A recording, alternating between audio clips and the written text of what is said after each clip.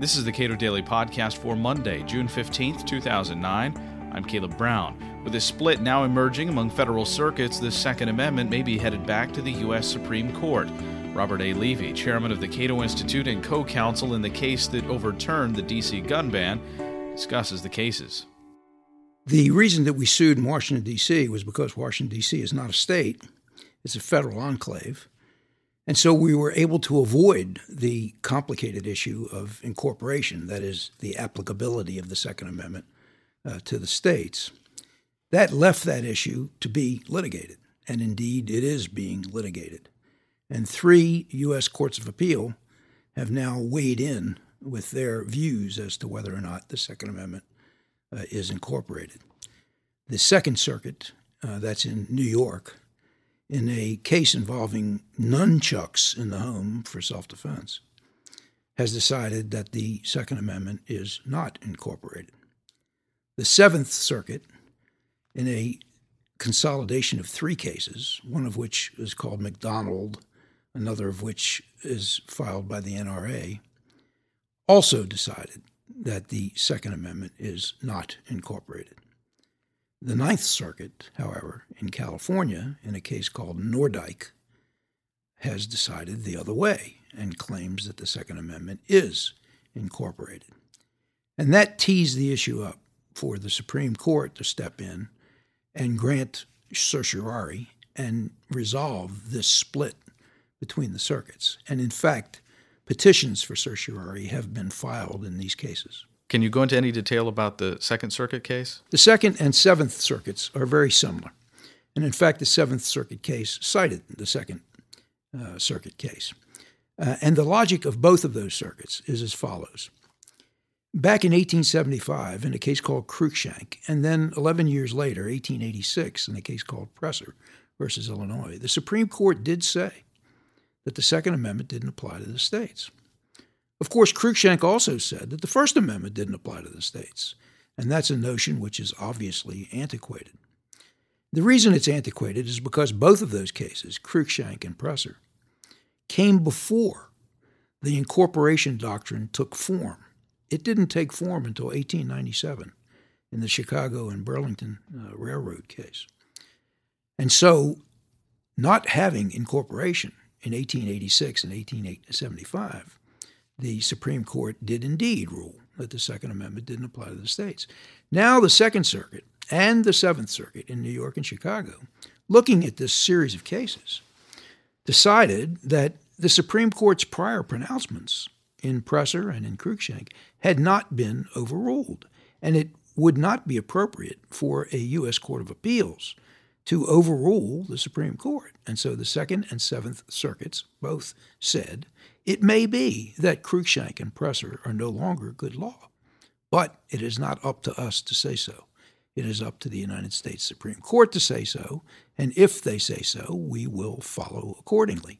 Neither the Second Circuit nor the Seventh Circuit ruled that the Second Amendment is not a fundamental right and that it shouldn't be incorporated.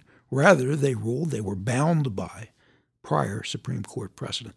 How does Sonia Sotomayor figure into this?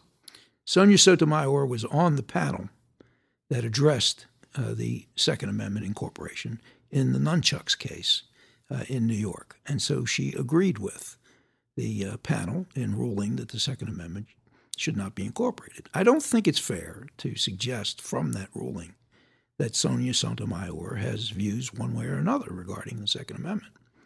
It does suggest that she has the view that the Supreme Court precedent in Cruikshank and Presser, still pending reversal by the Supreme Court, has to be abided by on the circuits.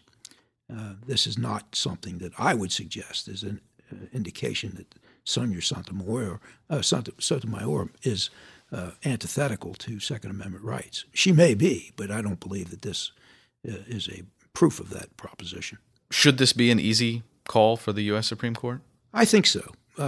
By the way, let me digress and point out that the Ninth Circuit's logic, saying that there was incorporation, was somewhat different. The Ninth Circuit said, yes, it's true that we have these prior precedents, Cruikshank and Presser, but the prior precedents simply stated that the entire Bill of Rights didn't apply to the state, nor was the entire Bill of Rights incorporated by the 14th Amendment.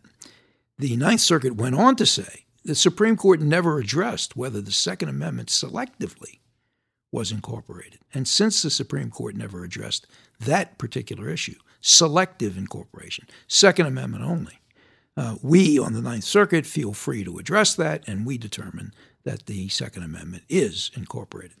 Now, that leads me into whether or not the Supreme Court will agree.